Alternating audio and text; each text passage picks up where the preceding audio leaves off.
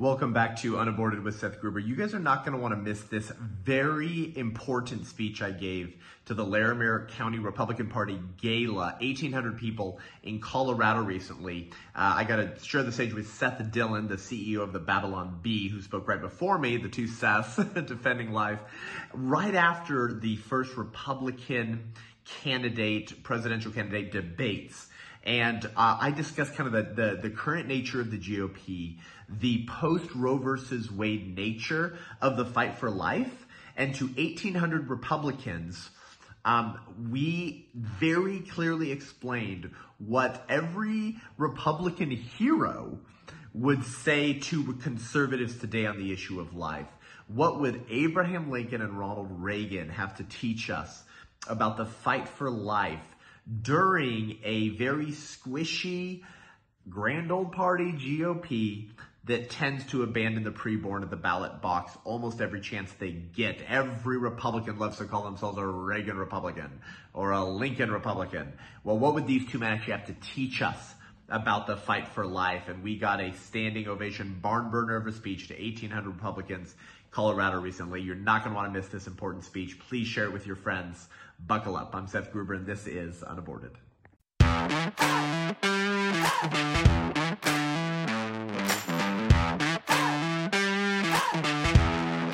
We want to thank our sponsor of Unaborted here. That is Every Life Diapers. This is America's pro-life diaper company. Did you guys know? I've been telling you this, but like you gotta tell all your friends about this. This is crazy. Every major diaper company in America, all 8 of them, either financially support or rhetorically support the abortion industry. Some of them were putting out ads when Roe v. Wade got overturned, offering to pay for their employees to like fly to states where abortion was more accessible to kill their children. That's weird la la land stuff right there. Pro-life diaper company, Every Life, the only pro-life diaper company in America. And guess what? They give a portion of their profits back to pro-life ministries like ours at the White Rose Resistance and pregnancy resource centers all around America. Listen, you can't defeat a culture of death by funding a culture of death. If you want to build a culture of life, you've got to fund that culture of life and be a steward of the funds God's given you. So you use code SETH10, that's Seth10, you get 10% off your first order. Let them know that we sent you and you're supporting our ministry and you're funding a culture of life. Promo code SETH10, everylife.com, everylife.com, Every Life, the only pro-life diaper company in America. Good evening. Is Jared Polis here? We invited Jared Polis and his staff. Did he come out tonight? No. He did ask me to inform you that you're all domestic terrorists and ultra MAGA Republicans. I don't know what that means, but I was asked to communicate that to you. Seth Dillon and I just became friends, and actually, I never told him this, but this is a really fun story. Seth actually did a pro-life argument on the Joe Rogan podcast that made Joe Rogan go, because Joe Rogan's no conservative. You guys know this? We're grateful for when he blasts wokeness, but he's no conservative, he's no pro-lifer. And he asked Seth Dillon, he's like, come on, the girl that's raped, come on. I mean, you got to support those abortions. And he was like, well, abortion's healthcare like rape is lovemaking. And Joe Rogan went, and so all I've got to say is I'm a little bit jealous that I wasn't the pro-life advocate named Seth to make Joe Rogan overthink his pro-abortion bigotry, but Seth, well done. Wasn't he great? Good to be with you guys tonight. So why did they have me out? After all, I don't have a uterus, right? No uterus, no opinion. That's what I was told, right, men? You shut up on abortion. You don't have a uterus. Well, I do university speaking tours, with Turning Point and Students for Life, and I always say, that's a dangerous thing to assume in the age of Bruce Jenner. You don't know that I don't have a uterus, And so my favorite thing to do on university campuses, we just finished our last speaking tour. It was called Adolf Who? Adolf Who? The Bloodbath of Margaret Sanger. And my artist painted Sanger with a Hitler mustache and like a Hitler little hat. And so we took this to major universities all around the country. And so, the pink-haired, purple-haired feminists come up and they scream at me, you're a man, you don't get an opinion on abortion, And I say, well, actually, as a uterus holder and a woman, I hope you would respect my opinion on an issue that can speak to it with the same biological authority as you, as Sally, hear me roar. Anyway, so 2 years ago, I announced on social media that I'm actually Sally, and for the purposes of my pro-life activism to save more babies from abortion. By the way, how do we know that preborn babies don't identify as porpoises? We could literally be overseeing the greatest genocide of porpoises in human history. Like, until the science comes in of transspeciesism, we need to halt all abortions, because this could be the greatest holocaust of furries that has ever happened in the United States of America. I think we need to put a full stop to all abortions until we can figure out the science here. What a la-la land we're living in, huh? And so after I learned how to liberate Sally from the biological prison of Seth, because the transgenders told me about the religion of humanism, and it's one of its liturgies and core tenets of Gnosticism, which is that the body is not the real you. Gnosticism teaches that the real person is your conscious, your soul, your desires, your aims, and the body's just like a Corvette that like your soul steps into to drive around. So your body's just like a vessel for the real you. And by the way, this is actually the language of the transgender movement. Did you know this? Like, this is not me, like, doing pot shots against the left. Like, there was literally a transgender documentary called I Am Not My Body. No, that's like, you understand that they say, like, I am not my body. Like, the body is not me. What's me is who I am on the inside. My self-identity, right? And actually, far-left networks have described the transgender movement as body hatred. Do we have any pastors in the room? Raise your hand if you're an elder, a lay pastor, or a senior pastor. Yeah, ever heard of the heresy called Gnosticism or Gnostic dualism? Yeah, it's actually the core belief of the entire religion of humanism in the transgender movement today. There's nothing new under the sun. So after I liberated Sally from the biological prison of Seth, I learned, listen to me, I have to share with you for one of the first times, that I identify as trans-vaccinated.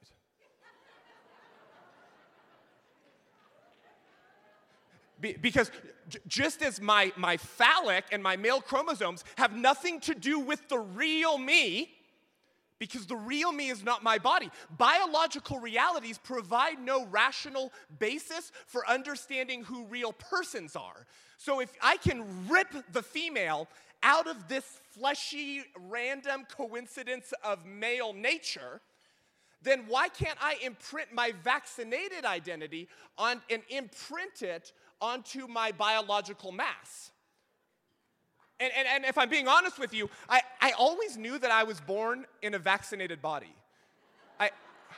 I may not have received the Fauci ouchie, and I may not have the spike protein, but biological realities are not true realities. They're just a random coincidence of nature, Darwin, and as such, they can be reshaped or refit to fit the preferences of an individual or the preferences and desires of the state. And this is why the CDC 2 months ago just said healthcare providers who help men pretend they're women and give them estrogen-induced breasts now need to help them excrete a substance from their estrogen male breasts so they can feel like a mommy and chest feed their babies. Talk about not being able to satirize the culture of death. I am not kidding. That is now public health guidance from the CDC.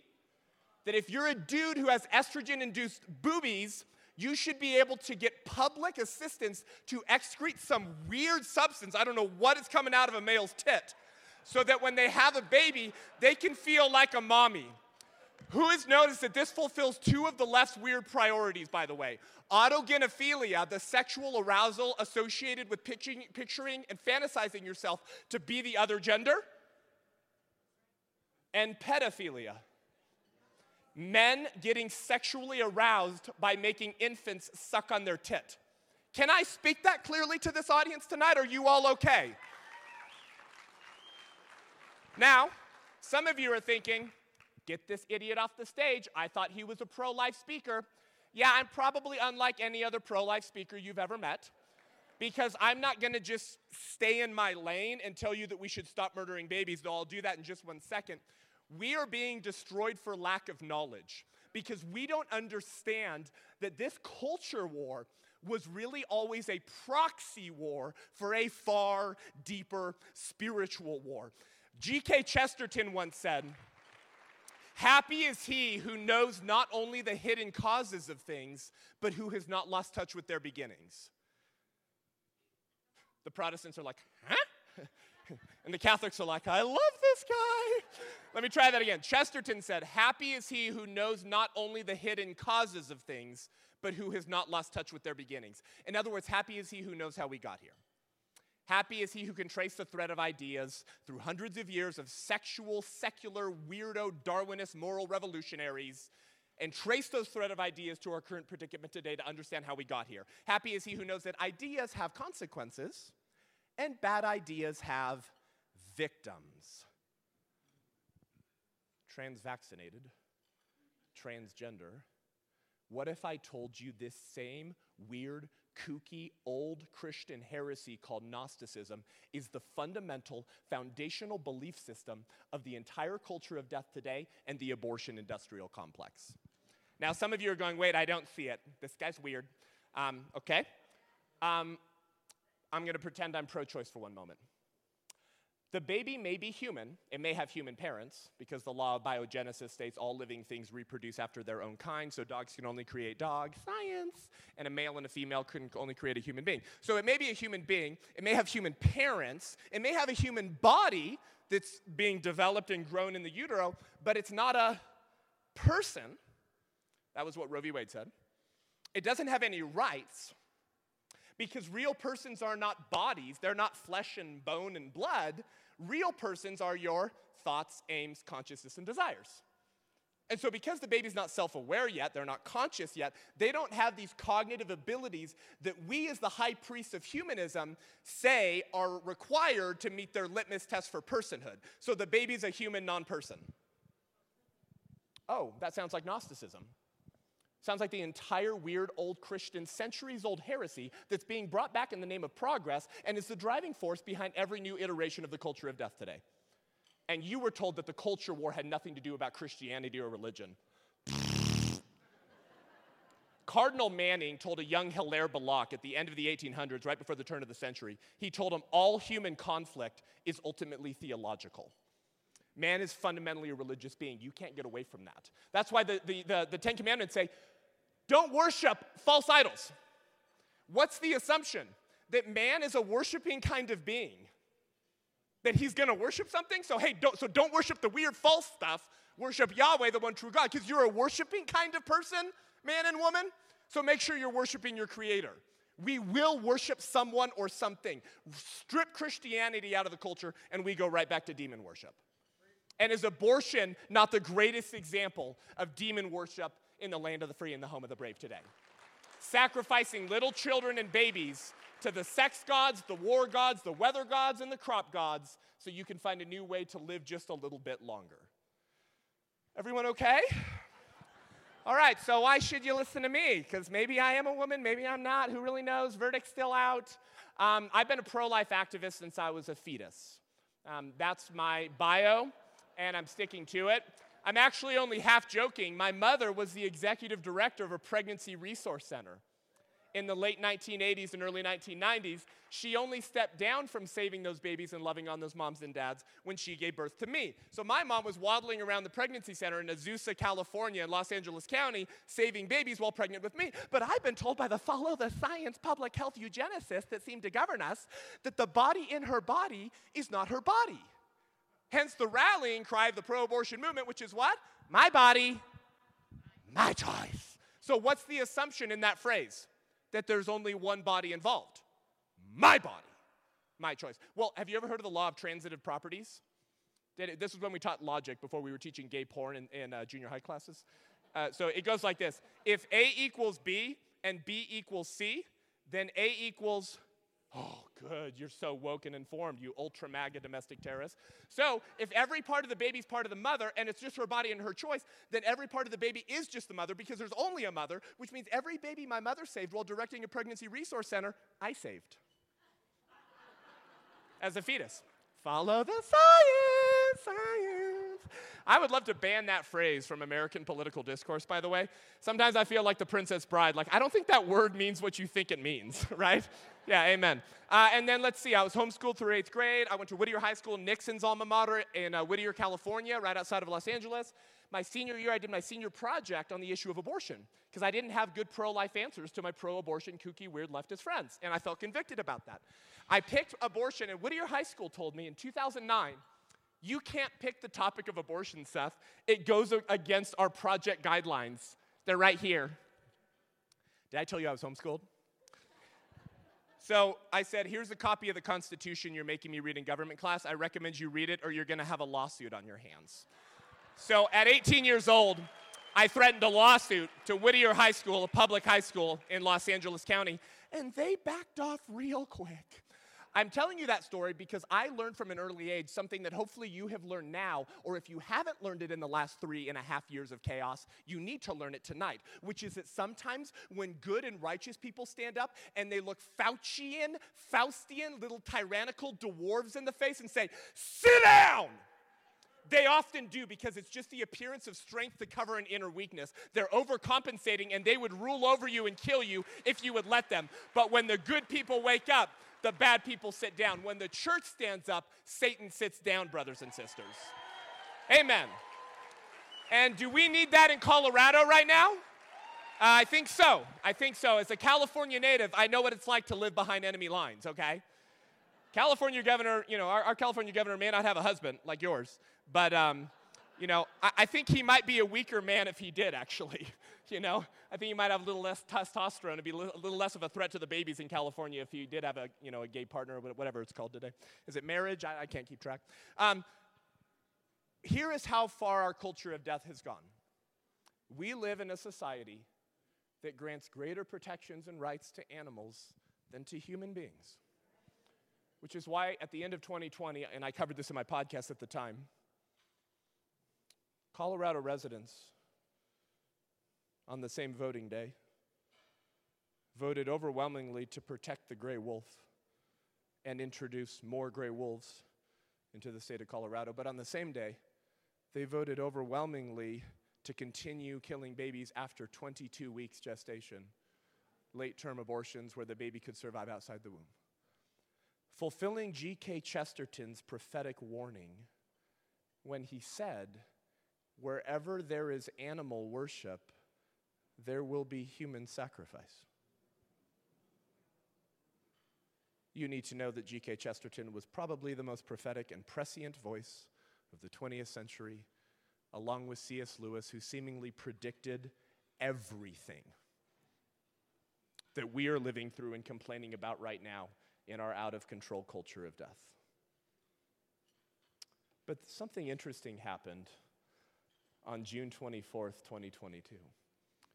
Something we were told as conservatives would never happen, and it was a battle you should give up on and abdicate on and accept the status quo because it's constitutionally decided. Roe v. Wade is never going away. Just give up, you stupid Republican conservatives. Of all the victories we could have won after 2.5 years of COVID tyranny and of murdering the elderly and masking 2-year-olds while you could get a lap dance, kill your baby, and get weed, and those were essential services, but you couldn't enter a congregation at 50% capacity to worship the King of Kings and the Lord of Lords, who entered human history in a uterus to redeem mankind from their sins. Of all the victories that we could have won coming out of 2021, entering the insanity of 2022, not only did we accomplish a massive victory for life and liberty, we overturned what I call the sacrament of Satan, the sacrament of secularism, the sacrament of humanism,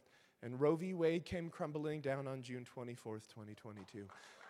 This was an incredibly providential victory. But for the Protestants and non-religious people in the room, the Catholics are going to know this, all right? It was a very providential day on June 24th, 2022. Do you know they say that providence is when God winks? As if to say, I'm still here. June 24, 2022, the overturning of Roe v. Wade, was also the nativity of St. John the Baptist. Now, I'm a Protestant. I'm not a Catholic, okay? But I'm every Catholic's favorite Protestant, okay? Come give me a hug afterwards. Okay.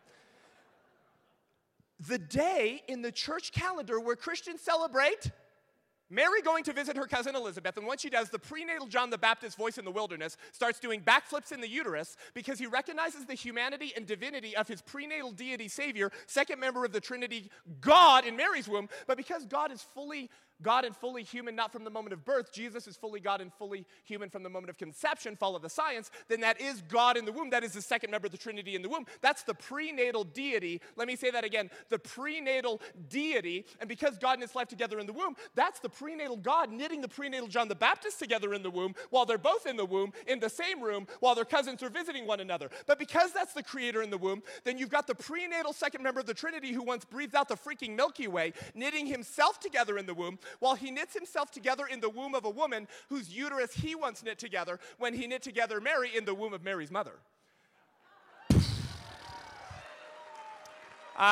If you're not a Christian, that's called the incarnation, actually. It goes by another term, Christianity. It's the long-expected arrival of the King of Kings and the Lord of Lords entering human history to redeem his people. But he doesn't choose to identify with you as your adult self. He chooses to enter our time and space and sin and identify with you from your most vulnerable stage, the prenatal stage, and takes on fetal flesh as the prenatal God-man. Of all the days that the death sentence of preborn children could have gotten overturned, that's a coinkydink. That's awfully interesting. And then that evening, about 9 hours after we heard Roe v. Wade was overturned, there was a freaking planetary alignment in the night sky. Now, before the pastors go, no, we don't read stars, Seth. We don't read stars. That's weird, kooky stuff. You're right, our Savior said it is a wicked generation that seeks for signs and wonders. But as one Catholic priest, George Rutler, said, it's a stupid generation that ignores signs and wonders. You don't have to go searching for them, but if they slap you in the face, just give credit to Providence and get back onto the field of battle. So, a photo goes viral all along the interwebs and Google of 5 planets. I think it was Venus, Mars, Jupiter, Saturn, and one other. It was this beautiful photo, and you could see all 5 planets visible to the stargazer by naked eyes in this one photo that was reshared millions of times around the world, okay? The name of the astrophotographer who took the picture of the viral planetary alignment, which hadn't happened since 2002, the dude's name was Wright Dobbs. Am I not at a Republican Party gala? Why was that like 10 voices saying, wow? Okay, I thought you all, okay. It's okay.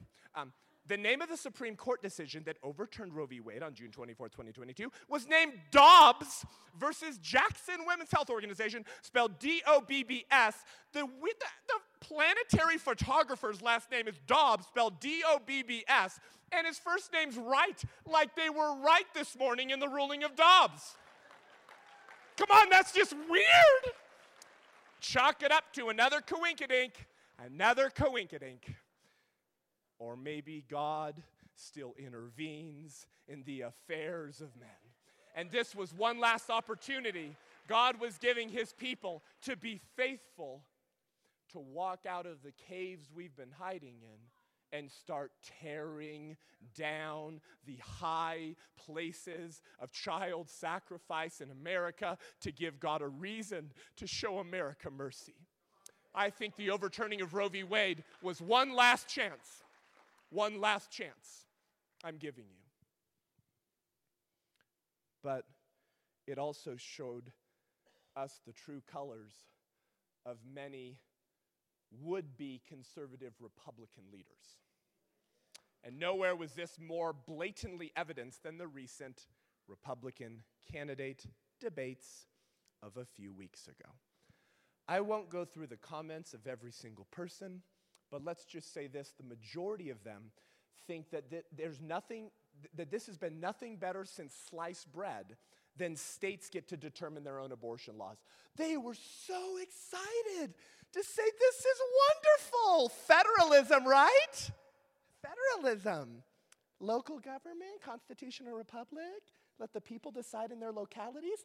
This is wonderful. It was taken off of the federal bench and put back into the hands of the people at the state level. So New York and Colorado and Oregon and Washington, California and Maine can slaughter children through point of birth.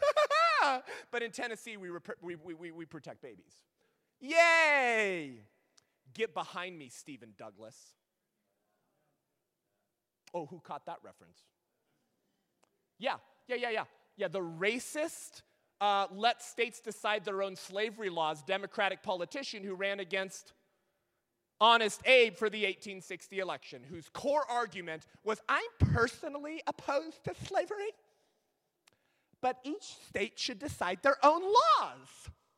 Yeah, I guess most of the Republicans running for president right now would have been like the Democrat racist Stephen Douglas then. Unless you want to tell me that babies in the womb don't have the same value and dignity as the black man and woman who was enslaved in 1850. Have a good luck making that argument to me from a biblical and conservative historical precedence, by the way. Oh, some of you are uncomfortable right now. Yes, I'm not a fool. I'll probably never be invited back, but there are probably some people in this room who call themselves pro-choice Republicans, right? I'm a fiscal conservative social liberal. Oh, so you're just a greedy Democrat.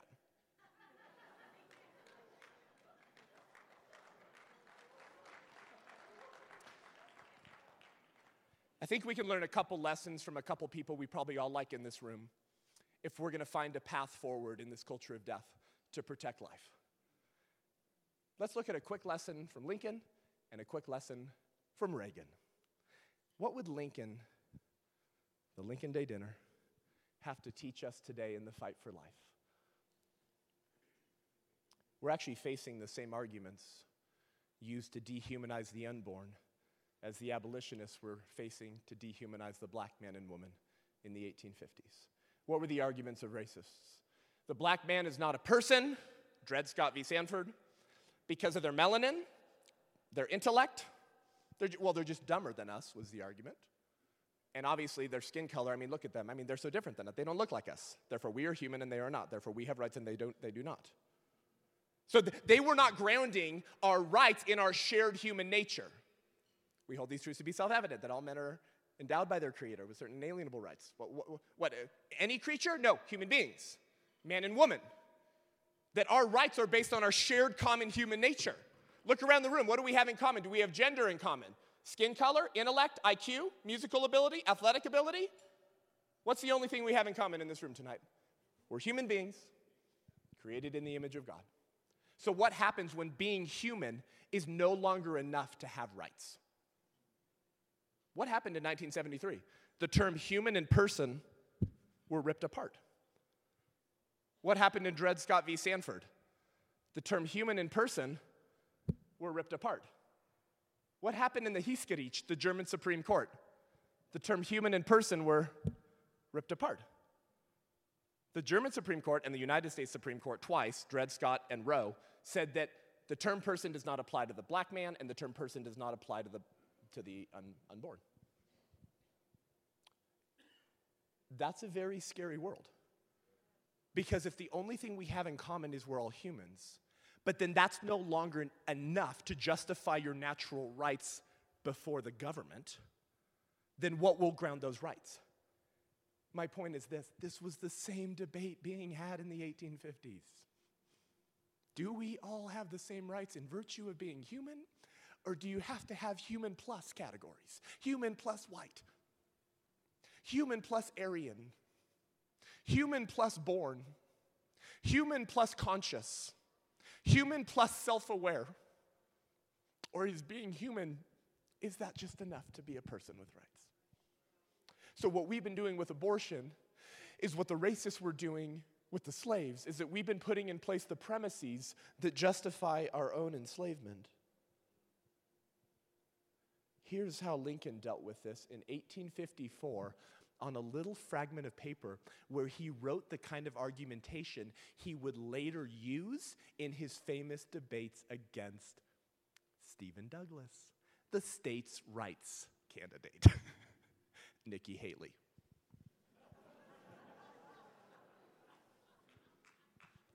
Here's what Lincoln said. He was pretending he was in a debate with a slavery supporter, okay? Here's what he said. 1854, he writes this. You say A is white and B is black. It is color then, the lighter having the right to enslave the darker. Take care, because by this rule, you are to be a slave to the first man you meet with a skin fairer than your own. Oops. Oh, but you say that it is a question of intellect, that whites are intellectually the superiors of blacks and therefore have the right to enslave them. Take care, by this rule, you are to be a slave to the first one you meet with an intellect superior to your own. But say you, it is a question of interest. And if you can make it in your interest, you have the right to enslave another. Very well. And if he can make it in his interest, he has the right to enslave you. And you thought the abortion debate was like a new debate. What is Lincoln teaching us? That if you ground rights on things that come in varying degrees, then it follows that rights come in varying degrees. Is everyone following me on that? Because let's put up your hand if you're a white dude. Let's apologize for our whiteness, right? Okay, right? We all suck, right? So look at us white folks. So, do we all have the same shade of whiteness? No, not even Caucasians. Our melanin comes in varying degrees. So what happens if you ground the right to life and liberty on melanin? It follows that the albino rules over all. Is that not what Lincoln was teaching us in 1854? Every argument used to dehumanize and deperson the preborn child in the womb is based on a cognitive ability or function or accidental property that in itself comes in varying degrees.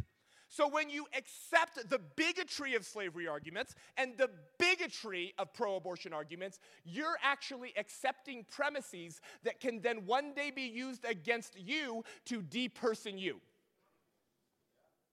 Oh, but we're being told by the pathetic excuse that the GOP has become at the national level, that this is just a single issue voting issue. Don't dehumanize other Republicans who are pro-choice or they want to carve out exceptions for murdering children. I'm sorry, for reproductive health care and reproductive justice. When really, we're in this predicament because we tolerated bad ideas that were planted into the soil of the Republic so many decades ago. This is what Lincoln has to teach us, that if you base rights on anything other than the fact that we're all humans, then human equality is destroyed for all people. Human equality is a myth. You can toss it out the window, tuck it away with the tooth fairy and Santa Claus. What about Reagan? What might Reagan have to teach us? Did you guys know that Reagan was pro-abortion at one point? Well, the governor of California. And a beautiful, brilliant black woman named Mildred Jefferson, who was the director of the National Right to Life, made a case for the pro-life position on national television.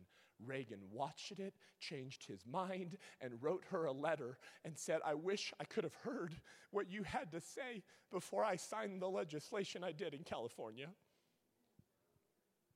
Did you guys know this? Reagan regretted the blood on his hands for the rest of his life, and he's the only sitting president to have written a book and published a book while a sitting president. And that book is called Abortion and the Conscience of a Nation. The only president to publish a book while a sitting president. Here's what Reagan said. Abraham Lincoln recognized that we could not survive as a free country as long as some men could decide that others are not fit to be free and should therefore become slaves. Likewise, we cannot survive as a free country today as long as some men can decide that others are not fit to live and should therefore be abandoned to abortion and infanticide. So, says Reagan, there is actually no cause more important than affirming than the transcendent right to life of all human beings, the right without which no other rights have any meaning. If we were to paraphrase Reagan today, I would say, if you don't get the right to life right, you won't get any other rights right.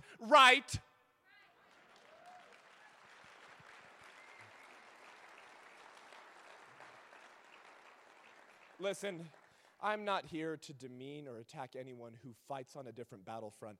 Oh, I'm a gun-toting, Second Amendment, conservative, unapologetic, domestic terrorist, according to Attorney General Merrick Garland. I speak at school board meetings to blast them for their Alfred Kinsey, pornographic, kooky, gay porn, sexual education. I'm a domestic terrorist. I do all of these things. I'll join you on any battlefield. I'm not saying that other issues aren't important, but while many issues are important, they don't all carry the same moral weight.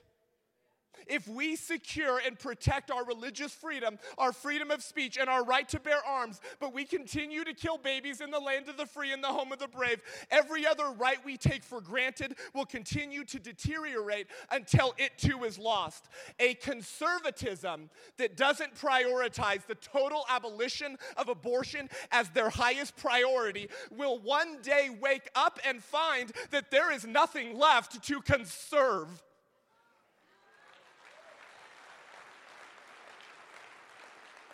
And this is why our founders created an order of rights that represent the foundational building blocks of a society, each right requiring the former right in order to exist and sustain itself. The right to life, liberty, and the pursuit of happiness. The right to liberty and pursuit of happiness doesn't mean much. In fact, they mean nothing at all if you can be murdered in the womb and labeled as a pregnancy tissue and a non-person. And yet many of our woke and weak Republicans today don't grasp this simple truth that Reagan so eloquently explains, because they see abortion as just one among many issues. So they insist that we shouldn't be single issue voters. Would you say the same thing about slavery? It's true, abortion is not the only issue of our day, any more than slavery was the only issue in 1860 or killing Jews was the only issue in 1940, but both were the dominant issues of their day. While many issues are important, they don't all carry the same moral weight. Oh, and by the way, for all of us conservative Republicans who are regularly labeled racists because what? We don't support massive social safety net programs, or what? We support the Second Amendment gun rights, or we're pro-life, and they say pro-life laws are racist because black women need abortion more, and so somehow pro-lifers are racist. Let me just encourage you, brothers and sisters in this room tonight, being pro-choice is actually far worse than being a racist. Why? Because while both ideologies entail the dehumanization and mistreatment of actual human beings, the pro-choicer specifically targets a baby who can do nothing to stand for her rights. Not all racists called for the slaughter of blacks, but all pro-choicers call for the slaughter of babies. Being pro-choice is far more evil than being a racist. Oh, and by the way, if the KKK could have known the devastation they could have wrought on the African-American populace by trading in a white hood for a white coat, they would have done it years ago. Fulfilling Margaret Sanger's Negro Project, launched in 1939 when she said, quote, "The mass of Negroes, particularly in the South, are still breeding carelessly and disastrously, with the result that the increase among Negroes, even more than among whites, is from that portion of the population least intelligent and fit," end quote. Oh yeah, some of y'all didn't know that one. The Negro Project, launched in 1939 by Margaret Sanger and Planned Parenthood, and I just read to you the opening proposal of her Negro Project. But we're labeled racist for wanting to protect black and white babies in the womb? Give me a break. Do not ever let those who lynch children in the womb lecture you on morality. They have abandoned the high ground.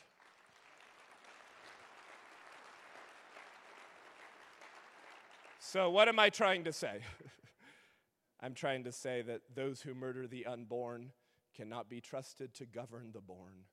And those who murder the unborn will one day murder you too, the longer you tolerate and make peace with the genocide of abortion.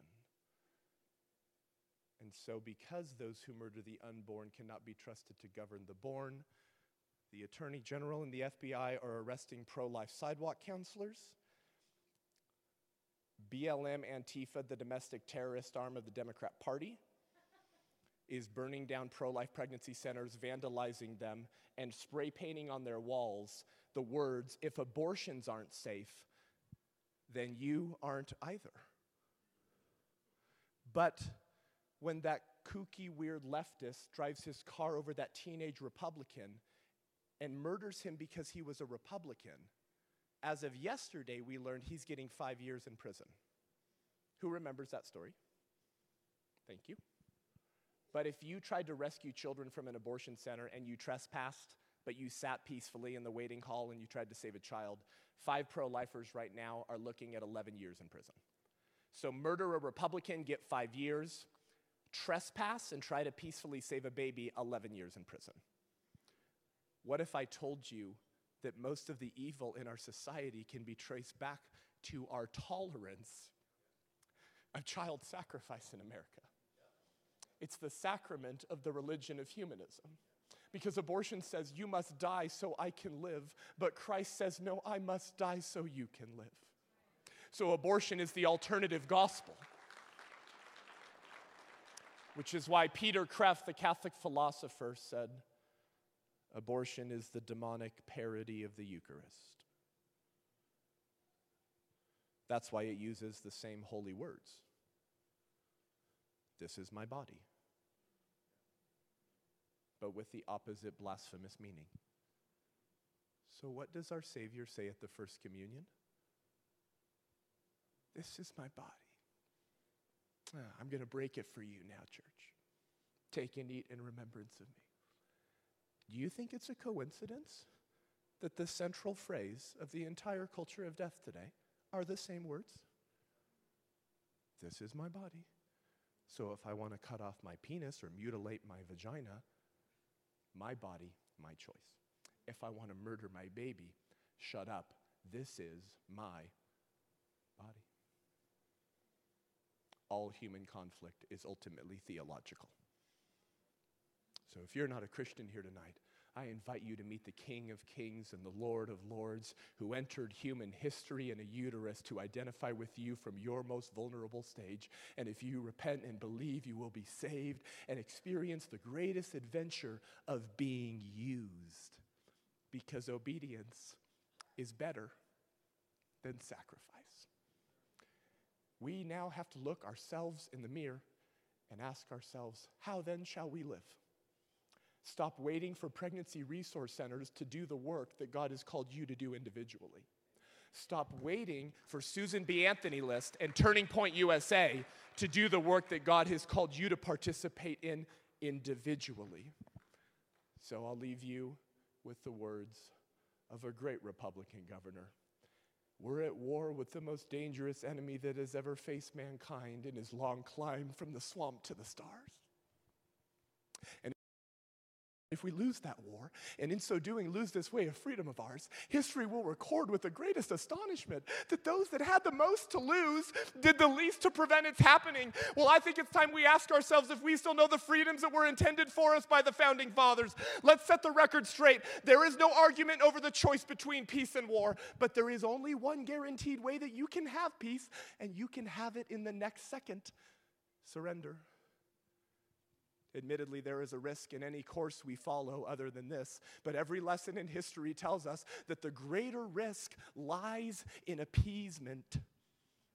And this is the specter our well-meaning liberal friends refuse to face, that their policy of accommodation is appeasement. And it gives no choice between peace and war, only between fight and surrender. If we continue to accommodate, continue to back and retreat, eventually we will be faced with the final demand, the ultimatum. And one day when the time comes to deliver that ultimatum, our surrender will be voluntary, because by that time we will have weakened from within, spiritually, morally, and economically. And from our side, we hear voices pleading for peace, peace at any cost. Or as one commentator said, he'd rather live on his knees than die on his feet. And therein lies the road to war, because those voices don't speak for the rest of us. You and I know and do not believe that life is so dear and peace so sweet as to be purchased at the price of chains and slavery. If nothing in life is worth dying for, when did this begin? Just in the face of this enemy? Or should Moses have told the children of Israel to live in slavery under the Pharaoh? Should Christ have refused the cross? Should the patriots at Concord Bridge have thrown down their guns and refused to fire the shot heard round the world? The martyrs of history were not fools. and our honored dead who gave their lives to stop the advance of the Nazis did not die in vain. Where then is this road to peace? Well, it's a simple answer after all. That you and I have the courage to say to our enemies, there is a price we will not pay. There is a point beyond which they must not advance. This is the meaning in the phrase, peace through strength. Winston Churchill said, the destiny of mankind is not decided by material computation. When great forces are on the move in the world, stirring all men's souls, drawing them from their firesides to cast aside wealth, comfort, and the pursuit of happiness in response to impulses at once awe-striking and irresistible, we learn that we're spirits and not animals. And something is going on in space and time and beyond space and time, which whether you like it or not spells duty. You and I have a rendezvous with destiny. We will preserve for our children this, the last best hope of man on earth, or we will sentence them to take the last step into 1,000 years of darkness. I will see you on the battlefield. Now go out there and give them heaven, will you?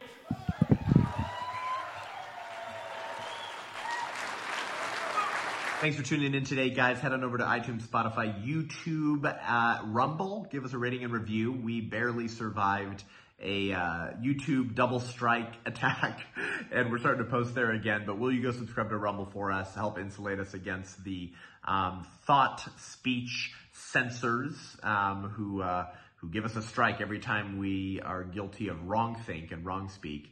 Go subscribe over there. Share this episode and this speech with some of your friends, will you? We got a lot of conservatives and Republicans who are not clear on these most decisive of all moral issues. Share this widely.